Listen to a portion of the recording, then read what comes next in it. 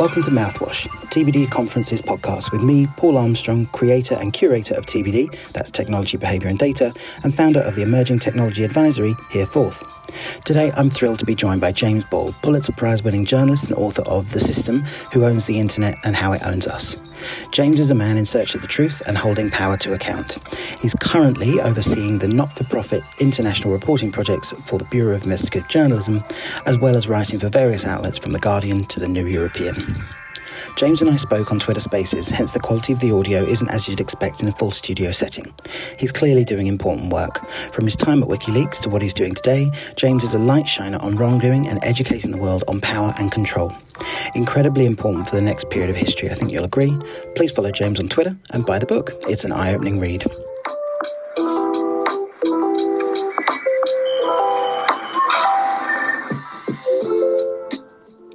All right, I think that's a good place to get us going for the evening. My name is Paul Armstrong. Hello and welcome to Mouthwash, fresh chat that leaves you feeling confident every weeknight with me. I'm creator of the TBD conference, which stands for Technology, Behaviour and Data. It's based on a framework in a book that I put out. And it's me chatting with a very smart cookie. Tonight's smart cookie is author, journalist, Pulitzer Prize-winning James Ball. Before we get going, please can you all just take a minute to help me promote Mouthwash tonight? If you retweet a tweet that I will put in the top, that would be absolutely phenomenal. So I will just pop that into the space now, and you should see it in about 5 or 6 seconds. There you go. Boom, it's up. If you could just all do me a really quick favor, click on it, retweet it. We'll get some people in the room, and we'll get more questions and that sort of stuff. We are not going to be taking questions any other way other than via hashtag at the moment. It's not other audio spaces. You pass the mic around and that sort of stuff. We might do that in some spaces. I don't really know, but for the moment, I like to just have a quick chat with the talent, or the guest, as we say. James is in the room, and we'll get going. But before we do that, I just wanted to update you on a couple of things. So, number one, we have sponsors for the show. So, for every person you entice into the space via the tweet, here's another reason to tweet and retweet it regularly throughout the show.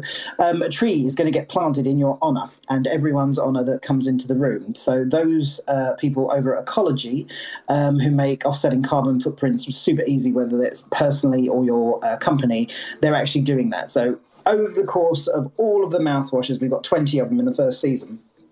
We're going to add all of the people up that come into the room and plant trees in the TBD forest, which is a fun thing to do, and certainly very good for the environment. If you want to know more about Ecology, head over to ecology.com, which is ECOLOGI.com. So it's Ecology, but with an I, not a Y. Again, phonetically terrible.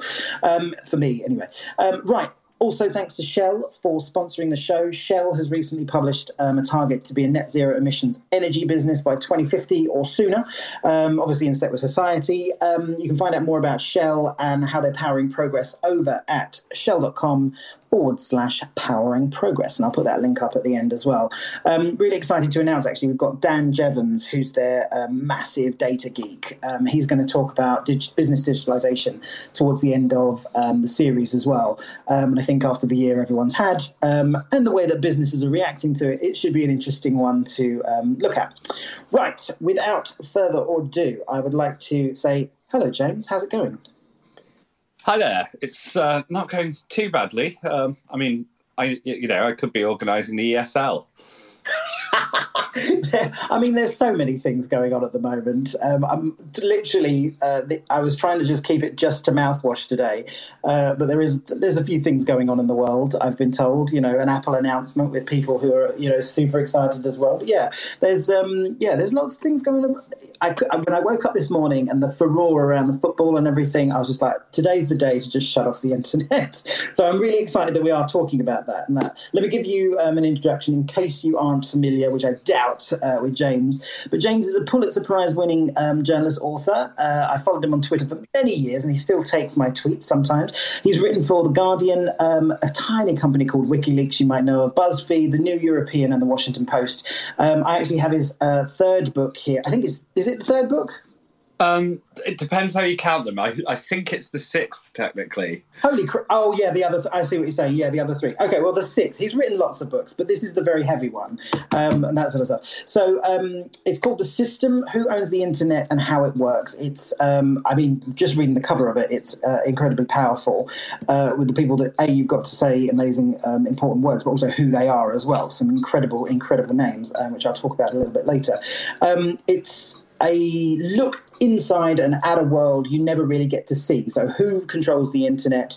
And that's the thing. James's current role is global editor at the Bureau for Investigative Journalism. And he's all about holding power to account, shining a light on atrocities around the globe. And his sort of work surrounds looking for the truth. And so when I asked him to do Mouthwash, I said, let's just talk about the truth, sort of, how we get there and that. And then he said, let's do the book as well and that sort of stuff. So I was very up for this and that sort of thing. His work at WikiLeaks surrounded Cablegate, which, if you don't remember, was the publication of about, 250,000 classified US Embassy cables in 2010. He also worked on multiple documentaries, the Iraq war logs, and I think it's safe to say you know the truth and what it takes to seek it.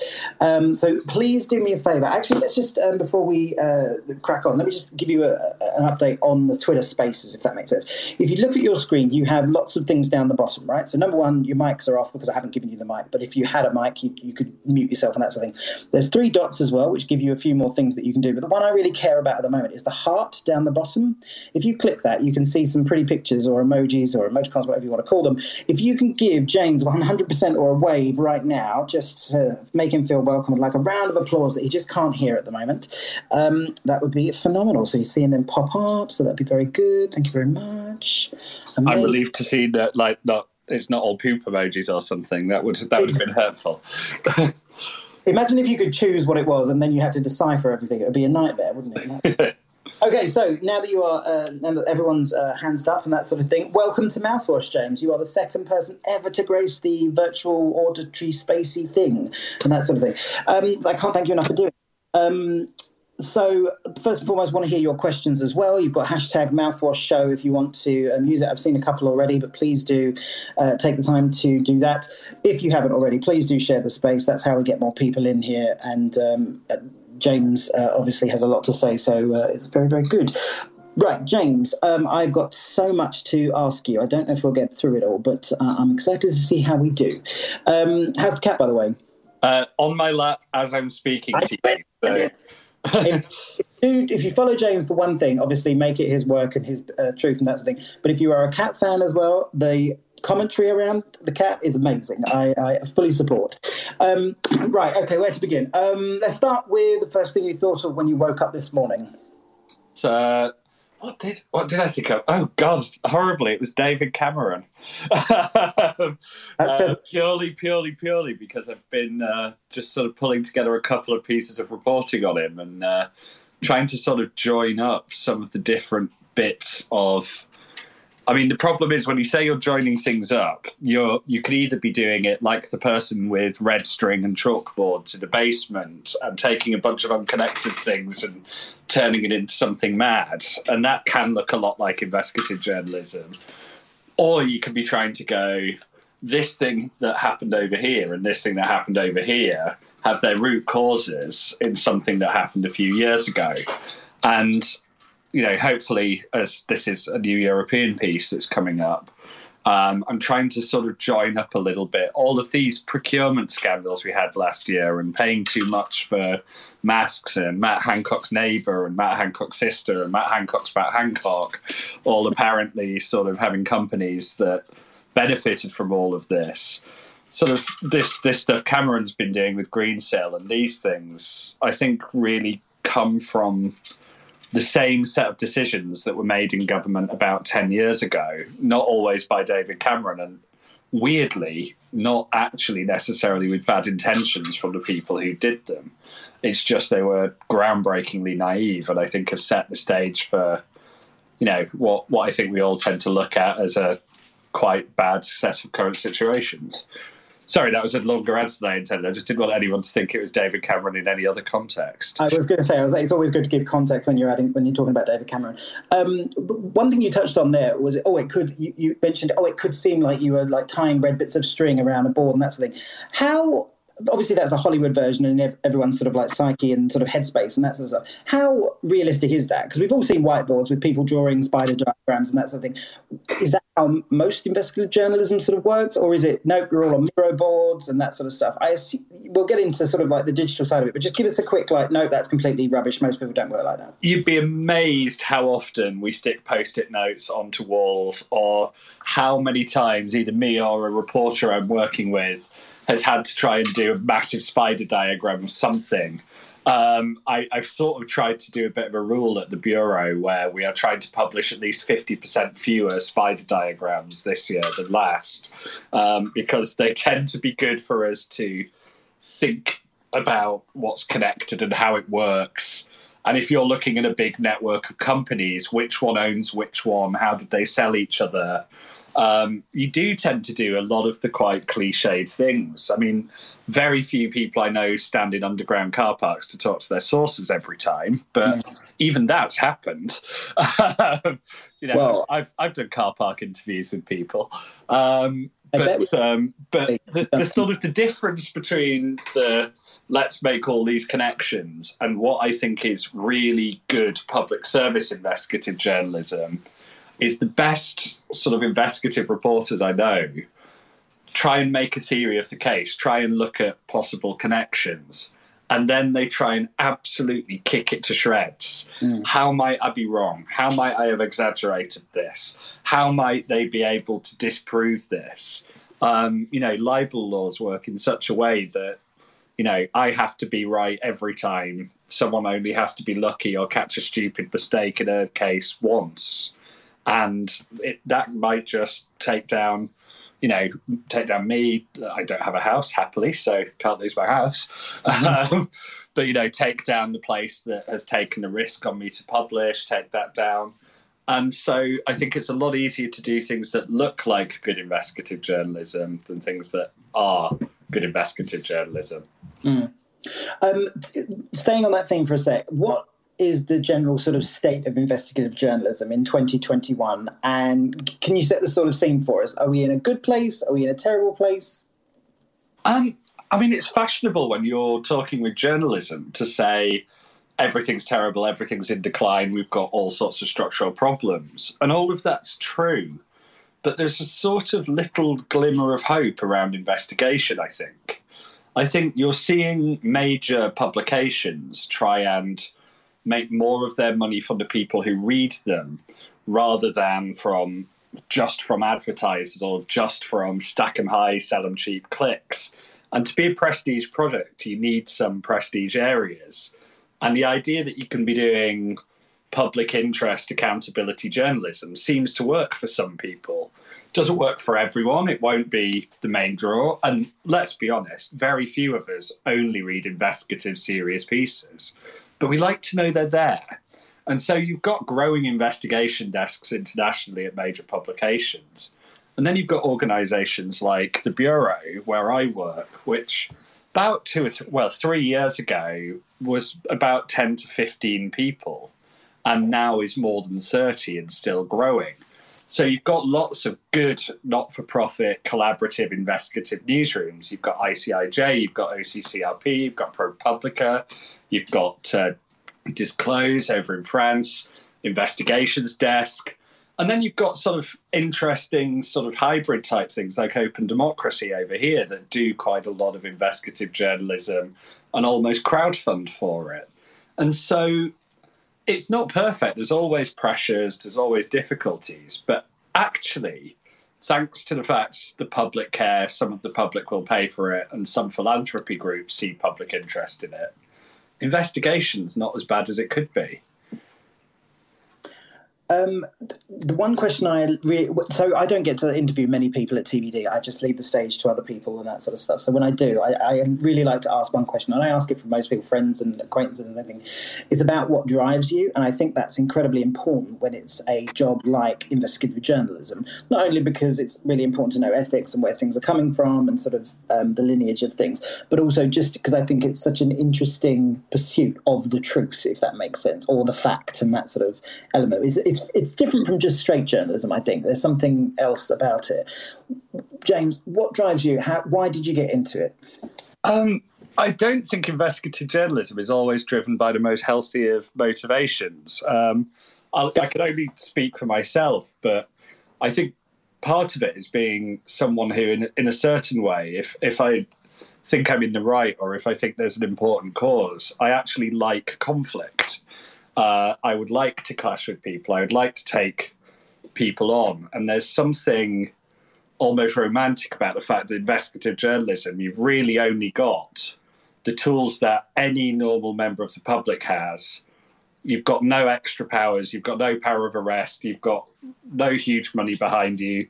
You've got sort of your wit, your hard work, and however you can persuade people to help sort of hold power to account.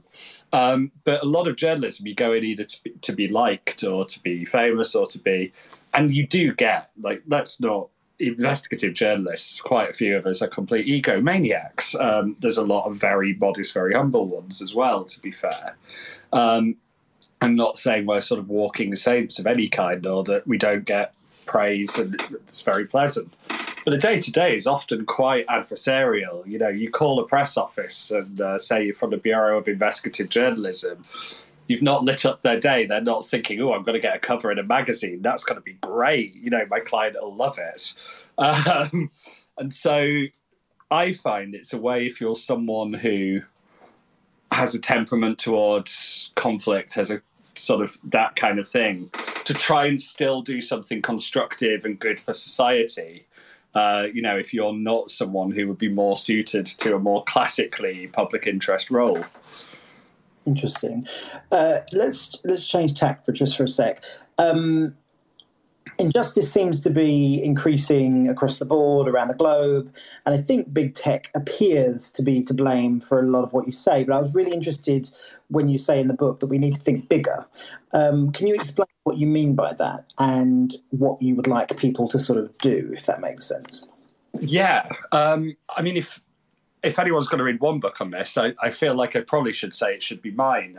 You know, I worked quite hard on it, but actually, if they've got to read only one book, and really only one, I would read Tim Wu's The New Gilded Age. And it's quite a compelling case. And I try and sort of evidence it and build it up and use some of it to make my own argument. But there's the sort of the clever bit about that lens is it looks at the early 20th century and what was happening. And you had huge monopolies acting in trusts, as they were called then, acting in incredibly aggressive ways to seize whole markets and to price gouge and to get political power and to expand in the ways that they did. And we tend to think most often about trust busting, about making antitrust law and, you know, competition commissions and all of these as how it was tackled. But actually, the trusts were a part of a bigger phenomenon, which was industrialization. And industrialization overall had the potential to make us a lot richer and a lot better off. You know, there's a reason I suspect most people who are listening to this are doing so from a lit house with gadgets. It's probably got indoor plumbing, it's got fridges, it's got all of this. But initially, industrialization made lots of people poorer, it made lots of people sick, it exploited people. It took skilled labor and turned it into, you know, skilled self-employed business owning labor, you know, if you're a home sewer or all sorts of things, and dragged you into de-skilled, unprotected roles. There was nothing about industrialization that meant it would share the benefits evenly. So not only did we sort of invent antitrust law in that era, trade unions really were born properly in that era. Health and safety legislation was born in that era. The modern welfare state was born in that era. A sort of system of social welfare just through taxation and services was born. We kind of created childhoods by expanding mandatory education. We changed all of our society because the technological era changed. And people weren't going with each of these changes. This is because of new technology. They didn't know that was the motivation behind this big package of measures. But I think there's a very strong case it was one of the huge driving factors. Now, I think we are in a new era. I don't actually buy the people who say automation is inevitable and killing jobs, and whatever job you do in 10 years, it'll be a robot. But we are in an information economy. The world's biggest listed companies, the top 5 are all tech companies, and quite a few of the next 15 are too. You can see that the profits, the benefits, the sort of changes in this are concentrated. And we're all still barely trying to, we're having a debate about which 20th century tools we should be using to tackle these uniquely 21st century problems. And we need to sort of throw out the old toolkit and build the new ones like they did in the early 20th century. I want to come back to that probably towards the end, but let's talk about the book. It's really set out in an interesting way, and I really like that. The first part, you sort of describe the physicality of the internet. And it's a shock, I think, to a lot of people to hear that the entire connectivity is a bunch of wires under the ocean that are not necessarily the most secure and that sort of stuff. And there's a lot, that's protecting them and that sort of stuff. But I think what would be interesting is talk us through the physicality of it, and then I would like to sort of talk about the other the 3 parts. Well, I sort of quite like it. There's one of the best bits of utopian PR in the last decade or two has been calling the internet the cloud, because it sounds sort of so beautiful and so futuristic. It does sound like a sci-fi thing. If you went back to about 1990 and said that everyone would quite casually, as a matter of, day-to-day conversation where a person in the street would understand you, oh, my data's on the cloud, or it's in the cloud, oh, is it not on your cloud kind of thing. It just makes it sound like this bit of natural architecture that's all around us. And of course, as people have noted, the cloud is just a nice term for someone else's computer. And similarly, the internet isn't this sort of floating thing in the air.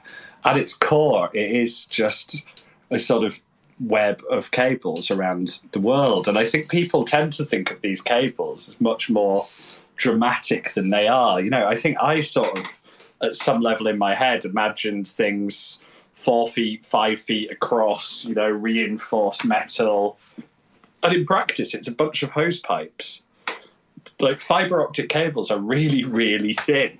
And for most of their lengths across the oceans and across the continents, they're really quite small. And they look pretty innocuous. And things happen like dredgers will go and snip through a cable while fishing, and they've got little repair boats that literally just pick up the cable off the ocean floor, and then someone brings it on the deck of a boat, and someone just sort of grafts in a new bit. It's all a little bit more mundane than we thought. But part of why I was talking about the physicality of this network was we so often, certainly in the early era, the internet was talked about as if it was separate from the physical world. It was a new, non-political place. And so much of, when you think about it growing out of the old telecom systems, aren't. Look which countries have the most cable connections. Look which countries are connected to which countries.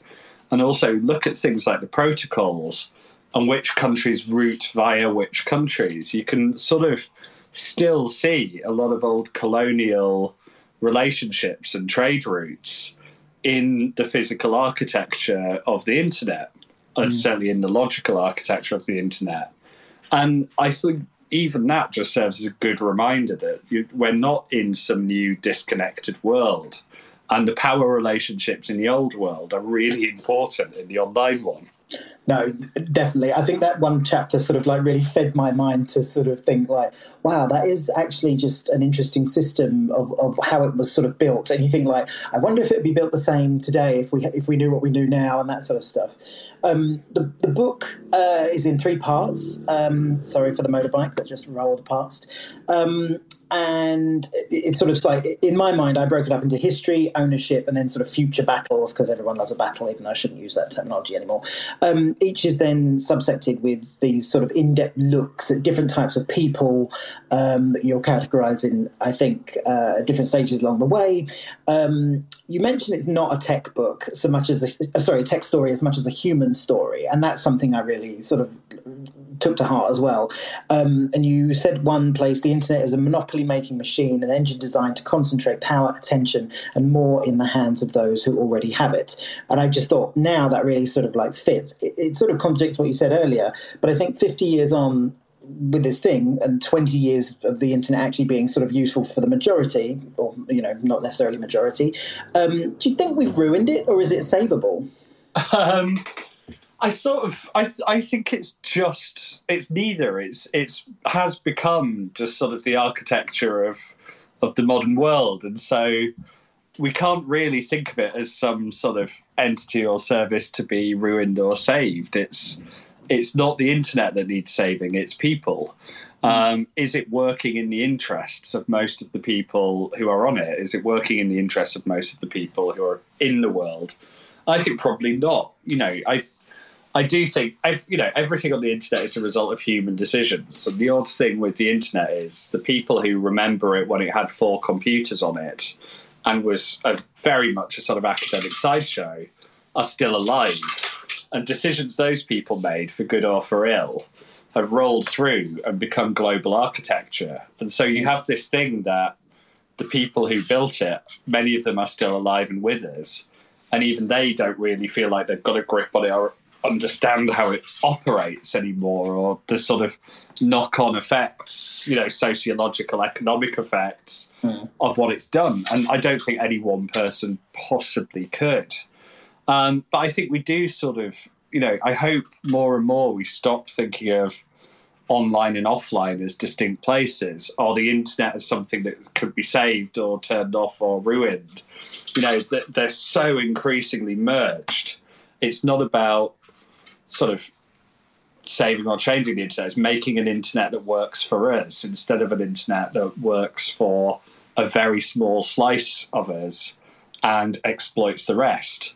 Just like industrialization was a net benefit that early on was distributed to give a huge benefit to a tiny group and costs to a much bigger group, I think there's a case to be made that there's a huge benefit for a small group with the internet, a sort of group that has some benefits from it nets, and probably quite a lot then of negative externalities. And we can redistribute that around and make it a technology that works for humanity, rather than, to be really cliched, for 1% of humanity.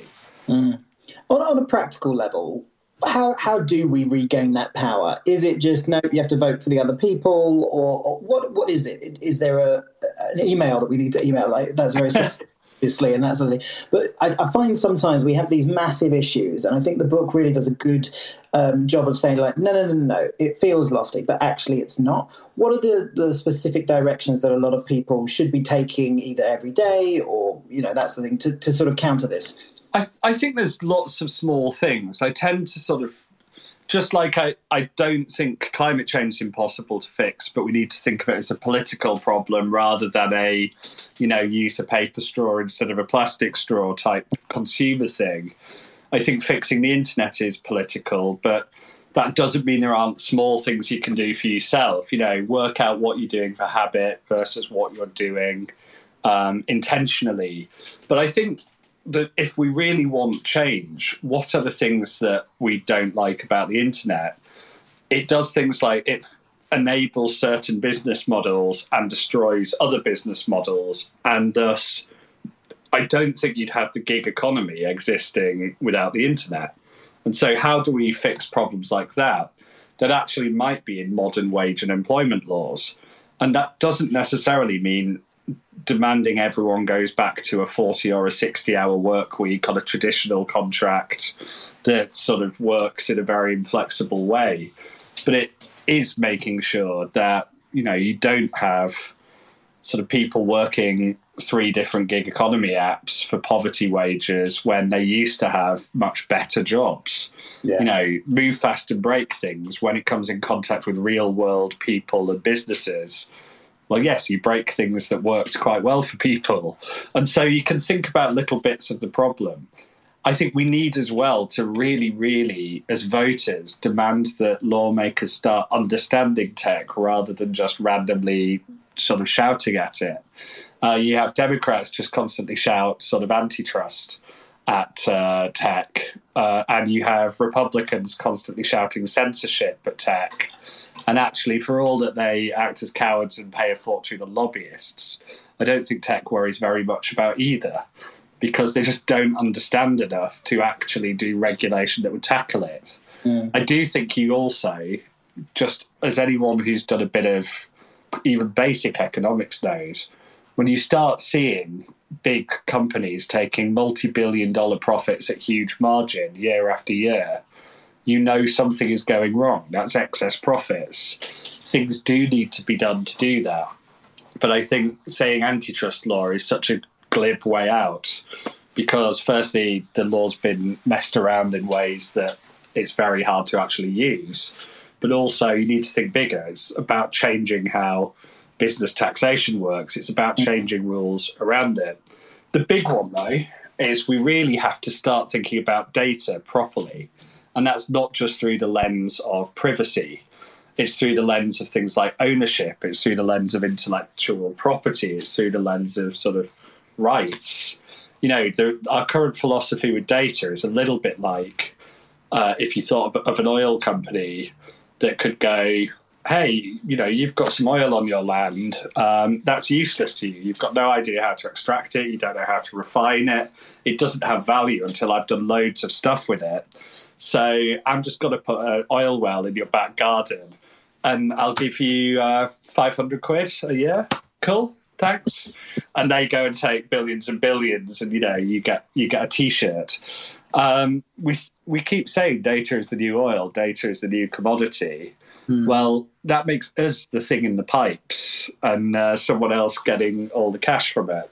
Yeah. I think there are models where people can make money and people can run services that we want, but that we get a share of it too. No, I agree. I think it's interesting, isn't it? When it comes to the FCC, from everything we've seen thus far, they seem to be pretty sort of like toothless, with some shining examples and stuff. Actually not. They are one of the biggest things that can actually not damage, but, change some things for these companies. When do you think regulation's going to come in to sort of fish out, some of the issues or dish out a few lashings? Do you think it'll be useful? Do you think it'll be an overreach? In the EU, you have a different example, and obviously, we've dished out really big percentages of profit, as warnings and that sort of stuff. US doesn't seem to be willing or powered enough to do that, or is it just war games? And the only way we'll learn is if we don't play with them. I don't think Facebook is scared of EU regulators. I think EU regulators like talking a big game and always back off. EU regulator knows every time that it launches an investigation or something into one of the companies, every newspaper will run, this could cost them 4% of GDP, etc. It's Facebook and Google really well to see that, because it makes sort of your regular reader go, oh, someone's doing something about it. Someone's holding them to account. And then what you'll see is that it's to do with how products in a particular type of Google shopping search are displayed next to one thing or another. And the inquiry tends to take about 3 years and be immensely technical. And then Google will admit it did something wrong, or Facebook or whoever, and pay about 50 million euros or, 3 minutes profit. And so the regulator gets to kind of get weeks and months of headlines. Any big systemic conversation gets kicked into the long grass, and everyone gets to go, hey, look how great we are. I think the tech companies are quite happy to keep playing that game and, be appropriately shocked and offended at these aggressive probes at the appropriate moments. And in practice, I think until laws change, that's just going to be a phony war. And the more that the big tech companies can carry on with these looking like big important battles, the happier they'll be. It's why this US, 49 states antitrust suit against Facebook was similarly there.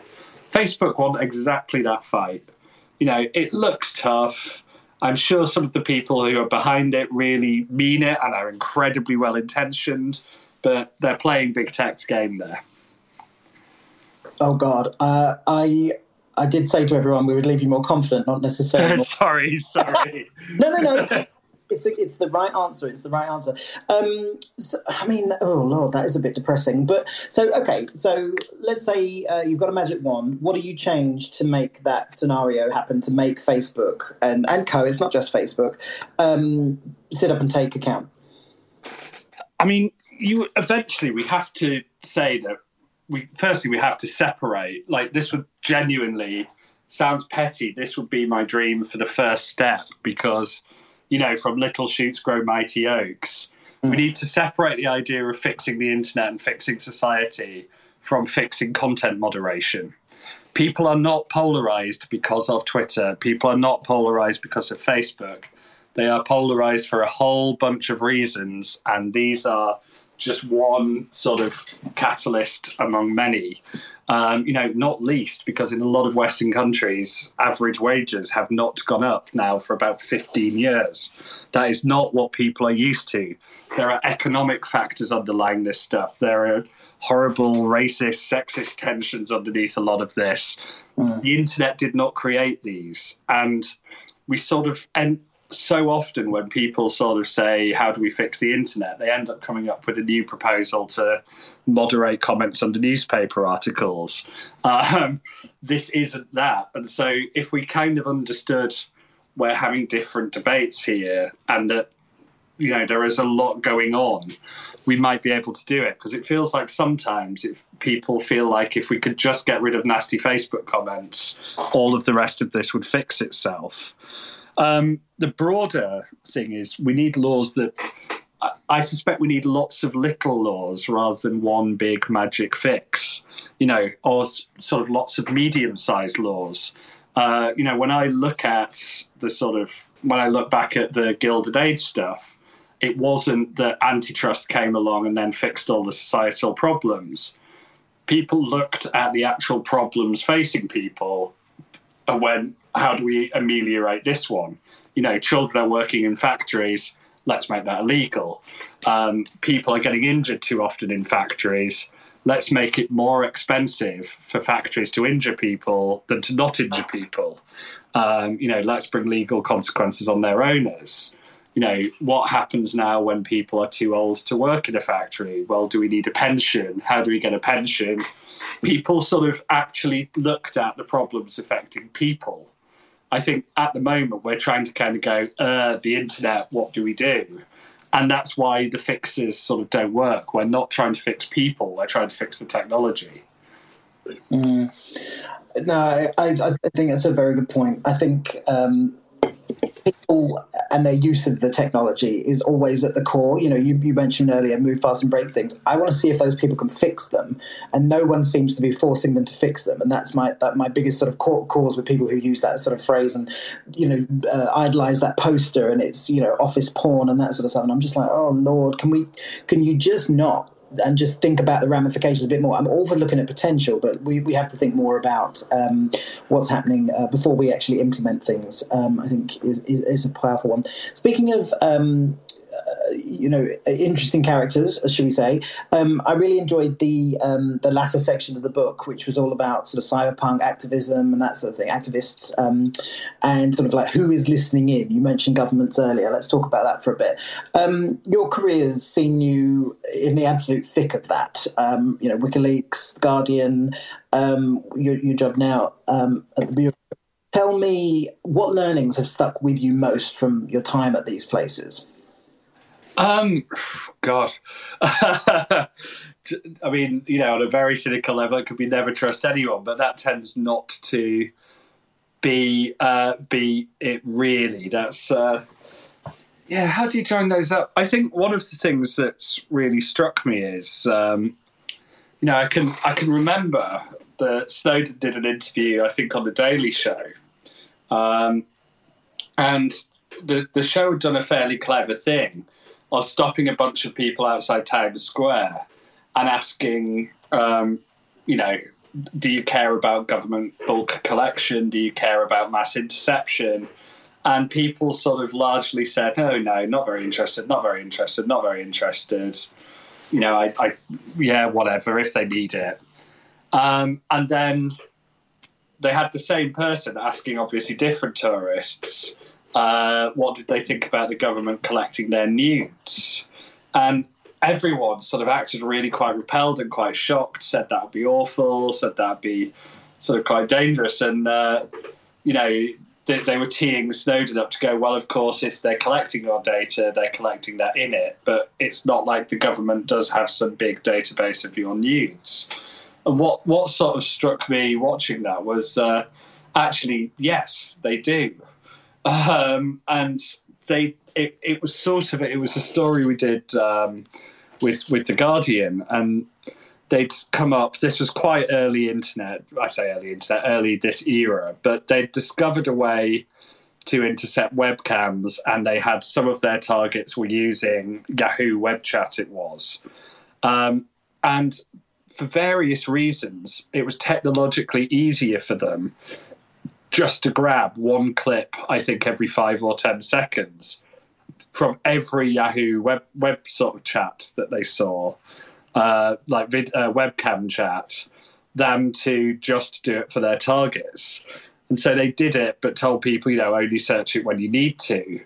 And they'd had to put a reminder around. They sort of had a quite sheepish note going, turns out when people are doing webcam chats, quite a lot of time they're not wearing all of their clothes and they're engaging in adult activities. And they'd come up with some automatic filters to try and find this stuff, but had also had to remind people not to look through it recreationally. And so, on the taxpayer dime, there's an argument GCHQ built the world's then biggest porn collection, which sort of always struck me as this stuff is always invasive, even when people sort of say it isn't. Yeah. But until you humanize it in those kind of ways, even if those feel a bit petty and a bit silly, I think people end up feeling quite remote and quite disconnected from it. You also just culturally have very different responses. Post-Snowden, the US actually came up with sort of some new restrictions on domestic surveillance, at least. Yeah. Whereas the UK actually dramatically tightened its surveillance law. And so, the framing I wish we'd got across better was, especially having been a security correspondent who covered several of I think we had 5 successful terror attacks in the UK in the space of 18 months, some from the far right, some from, so-called Islamist groups. And in each instance, it didn't seem to be a failure of mass surveillance. It was a failure of targeted surveillance. And I've never seen areas of government have so little scrutiny as bulk surveillance ones. We know that community-led, targeted human intelligence works.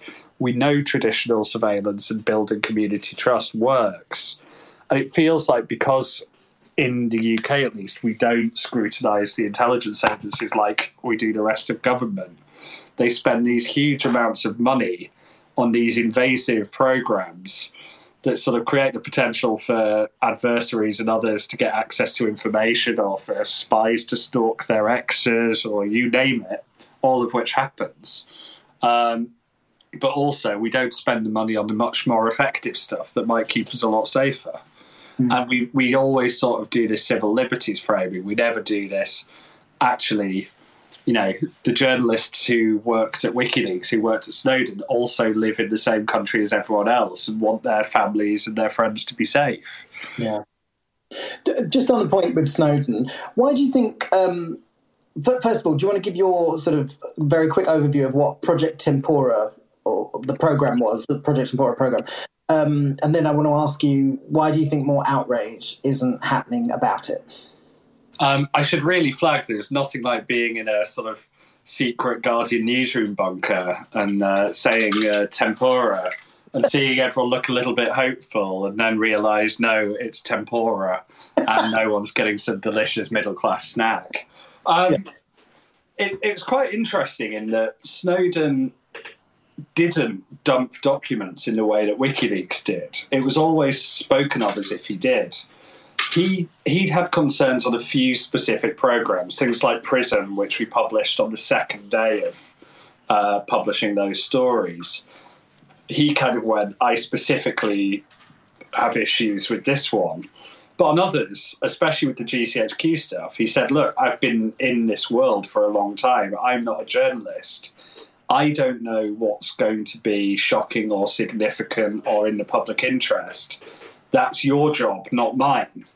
And so he put a restriction on us that we couldn't just dip into them and tell interesting stories. It wasn't, we couldn't take some information that was in there and go, hey, there was this really cool operation in Pakistan and it was quite scary and it was quite, we had to do it through the framing of what he was sort of blowing the whistle on. Or he'd asked us to do that, and when we looked through, we agreed that was where the public interest was. There's loads of stuff we could have reported just because it was cool. But if there may be a risk to publishing, you don't want to take it except for in the public interest. And so when we came to the GCHQ thing, it wasn't like having a little list of here are what Edward says the stories are. It was sort of like reading the instruction manual of an immensely complicated system that's in very arcane, sort of buzzword-heavy, code word-heavy languages where there's no outside people you could ask for help. And Tempora was the one program that Snowden had actually flagged up as, this is the GCHQ one you should look into. And this slightly dates it, but we quite quickly started calling it Sky Plus for the internet. And more or less, the best way to describe it is any data that flew in and out of the UK that caught a GCHQ probe, they would save all of it for about 3 days and the metadata for about 2 weeks. And they stored lots of little bits of it longer than that. But it was essentially being able to rewind the internet and have a look through everything. And it was just quite an astonishing thing. I don't think we've ever heard arguments for the effectiveness of that. And it is, to me, quite clearly intrusive. The UK's policy on this, by the way, is your privacy is only violated when anything intercepted is read by a human. And so a machine taking it, a machine looking through it, the fact of it being stored is no intrusion at all. And so that's sort of how schemes like that get past the seeming protections of the UK Human Rights Act.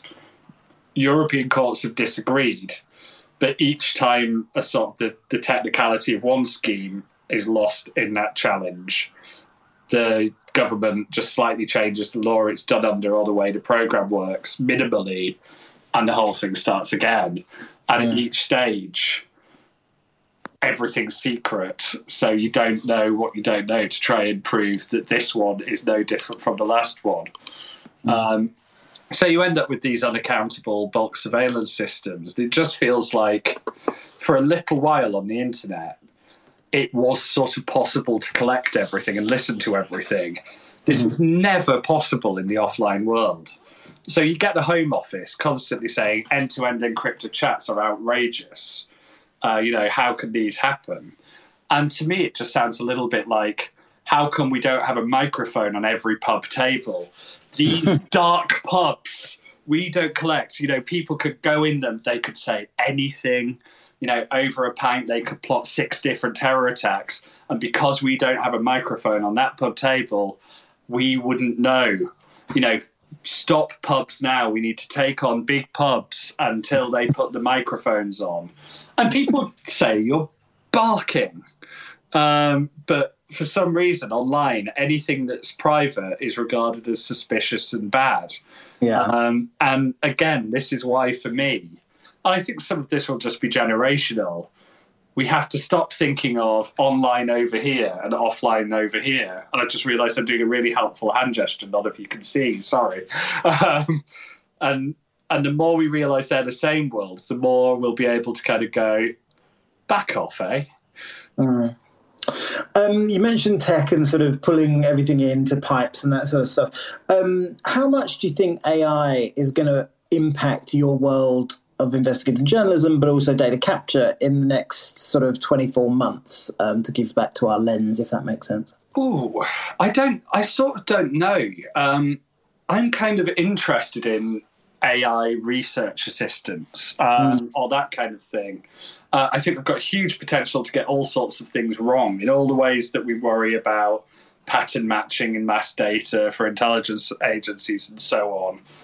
It's quite tricky, but a lot of investigative journalism is incredibly boring, sort of plodding through documents and trying to work out if these two companies with similar names, are they totally unrelated, or is one a typo of the other and they are the same, or they do have these ownerships. So lots of sort of smart research and smart assistance type stuff feels quite interesting to me. If you could combine that with, you're starting to see things with GPT-3 on the writing side, where on some basic stories you can cut out some of the writing of simple financial journalism or bits of sports journalism or bits of that. Now, with inventive, creative, invested owners who care about the media, that would be used to let humans concentrate on really good quality output while covering the bases on the simple stuff. What I worry about with the kind of investors and people who own a lot of the media is that it will be used to produce even worse news, even more cheaply. So there are good ways and bad ways it can be used, but I think most of it will be sort of pre-writing assistance in much the same way as you get one-line email replies from Gmail now. I think you'll start to see it will be able to suggest a few paragraphs. It might even have a draft of an email that you just read over and decide whether to send or not. And I think we'll start to see that in journalism, but we'll also start to see that in research and in more advanced research tools. But I think, how self-driving talks about different levels, and I think 5 is fully autonomous. I think if we're talking about journalism assistance, we're probably heading, we're not at 5. We might be moving towards about 2, and lots of little things making it easier. I don't think we're yet at the big round of AI-led layoffs. And I'm not sure we are across society. I think if automation was suddenly making everything more productive, we'd be seeing productivity go up. We're not. I 100% agree. I think AI is one of those things that's not overblown, because the potential for it to change society for better and worse is definitely 100% there. I think how quickly that will happen is definitely up for debate. That the technology is definitely moving there. I don't think they're openly sharing where they are, and they're meant to be, and they've publicly said that they will, but that is corporate benefits. Speaking of corporates and sort of larger people that tend to hide behind a wall, China and that ecosystem is pretty much fended off. How do investigative journalism work Western to China, if that makes sense? Western to East? Honestly, it very, very rarely does. It's incredibly difficult to investigate anything that happens inside China. And the people who sort of made it into and out of sort of Shanxi province, where you've got this awful sort of systemic abuse of the Uyghur people, it's astonishing. And sometimes that's Uyghur people themselves who've come out and told their story, or some people have managed some forms of limited access. But where I sort of tend to find we can get levers and we can get eyes in from the West are either in the financials and the interactions with the rest of the world, or are in what's happening in Hong Kong. And while while it's getting harder and harder for people to report from Hong Kong and report what's happening in Hong Kong, but I think, we owe a big debt to the people who are still making the effort to do it, and I think we owe them more attention than we pay them. But I think the few occasions I've managed to do anything on China and accountability agendas was tied to offshore structures. So which countries do they have, do prominent relatives of Chinese officials, for example, have businesses and offshore clients? Where are they taking money out? Where are they looking at that? But also, where is the sort of Chinese sort of state and the ruling party? Where are they interacting overseas? What are they trying to do? What's going on with Belt and Road? What's going on with the digital Belt and Roll? What's going on with China's bid to kind of be at the very cutting edge of an international sort of working cryptocurrency, which Facebook's actually kind of at the forefront of trying to beat them. The Libra coalition, part of their sell when they're walking into the big regulators and to big political players is, look, it's us or Xi Jinping. Who do you want this to be? I don't think we should accept that framing, but it's significant and interesting that Facebook are making it. I agree. I'm interested in cryptocurrency as pertains to the larger it, not necessarily the crypto bros element of it, if that makes sense. Definitely one. We are covering crypto later on in the series, so 100% we'll be taking that comment back to them as well. One final question, just that's coming on the hashtag from Siswati. I hope I'm saying your name right. Hello, will China surpass Android and iOS with its own Harmony operating system? Yes, but not yet. I think there'll be enough reluctance on international take-up. I think it's increasingly becoming a point of pride as well as a point of strategy for China to have some of its own systems with broad take-up internationally. Google, more than Apple, is well ahead of a lot of that because its model with Android is that it isn't wanting people to pay for it, it's wanting you to get into their ecosystem. So Google isn't pricing people out. And so you're seeing lots of people in countries that are, even in countries that are bypassing the wired internet and moving straight into 4G, 5G, etc. There's not big barriers to entry to some of the Western mobile ecosystems that there might have been. So they're playing a clever game. And Western tech is playing a huge game trying to discredit China. I think it's quite short-sighted by the US. If any country wants to kind of go, isn't it a bit bad if one country has control over so much of your internet architecture? Doesn't that give them too much power over you? People might start noticing quite how much power the US has over the internet architecture and wondering about that. My read on a lot of the Huawei attempts to run the internet backbone is that it's actually defensive. They want a certain share of it just so that they wouldn't be vulnerable to the kind of massive all-out cyber attack that everyone kept setting out China could do if it got a certain share too. It's a global internet. In some ways, we're going to have to learn to share the architecture. And that's probably going to mean actually changing the security at the core of the internet so that whoever's operating it doesn't have quite so much ability to do clever and innovative attacks. But on the specific thing, I think China's progress in getting Chinese-owned tech giants with big influence outside of mainland China is still really quite slow. The best bet was TikTok, and I think that was much more a company that happened to be Chinese than a Chinese strategic asset than was made out in a lot of coverage. But I think they'd still like that. I'm just not sure it's going all that well. No, I would agree with that. Okay, we are almost at the end. We do a special section on Mouthwash every night, which is called Desert Island Tweets. See what you did there? So instead of asking the guest to pick their favourite song and tell us what it means to them or a memory, I'm asking them to pick one or two tweets. We'll do one today, if you don't mind, James. You chose this one, and I'm not sure I 100% understand it, but so please explain it. What What does it mean to you? How does it change your thinking? Please, people, do look at this tweet, because it's possibly the just dumbest joke that I've seen, and I think of it at least once a week.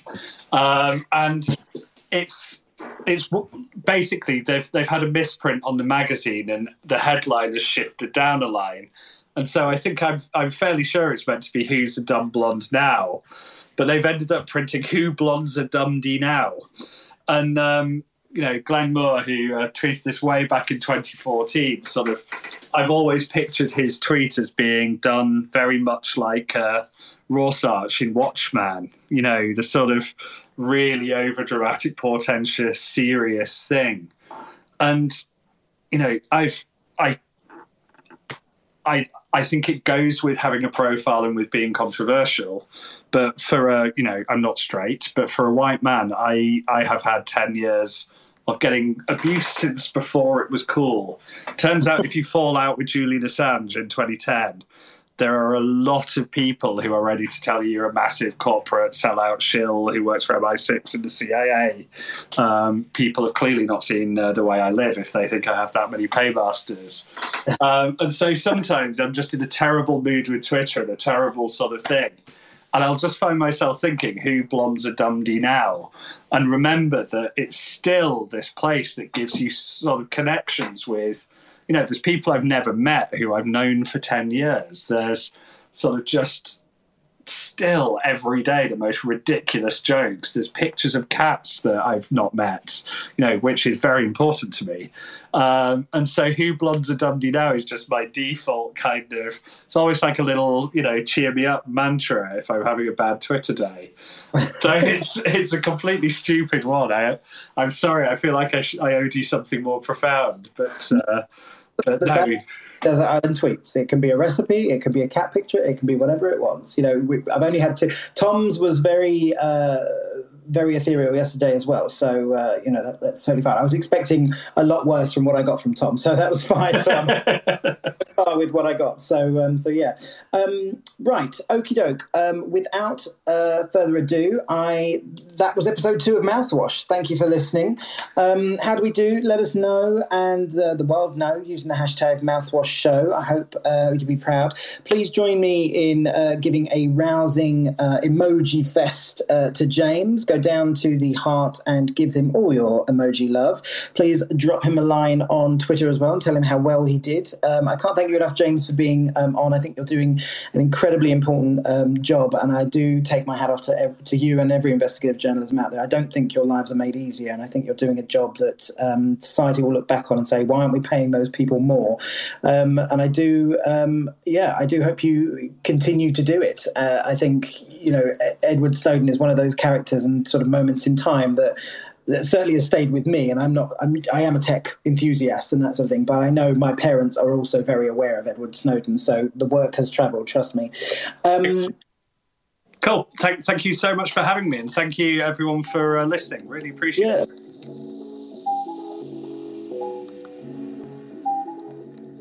Thanks for listening. You can find out more about Mouthwash and the next season over at mouthwashshow.com. Thanks also to Ecology for planting a tree for every listener, and Shell for sponsoring the show. Let me know if you're enjoying Mouthwash so far by kindly leaving me a rating and a review. Remember to subscribe to Mouthwash wherever you get any podcasts so you don't miss out on any upcoming episodes which feature activists, AI experts, Pulitzer Prize-winning journalists, and a lot more besides. See you next time, and remember, always start or end your day with a little mouthwash.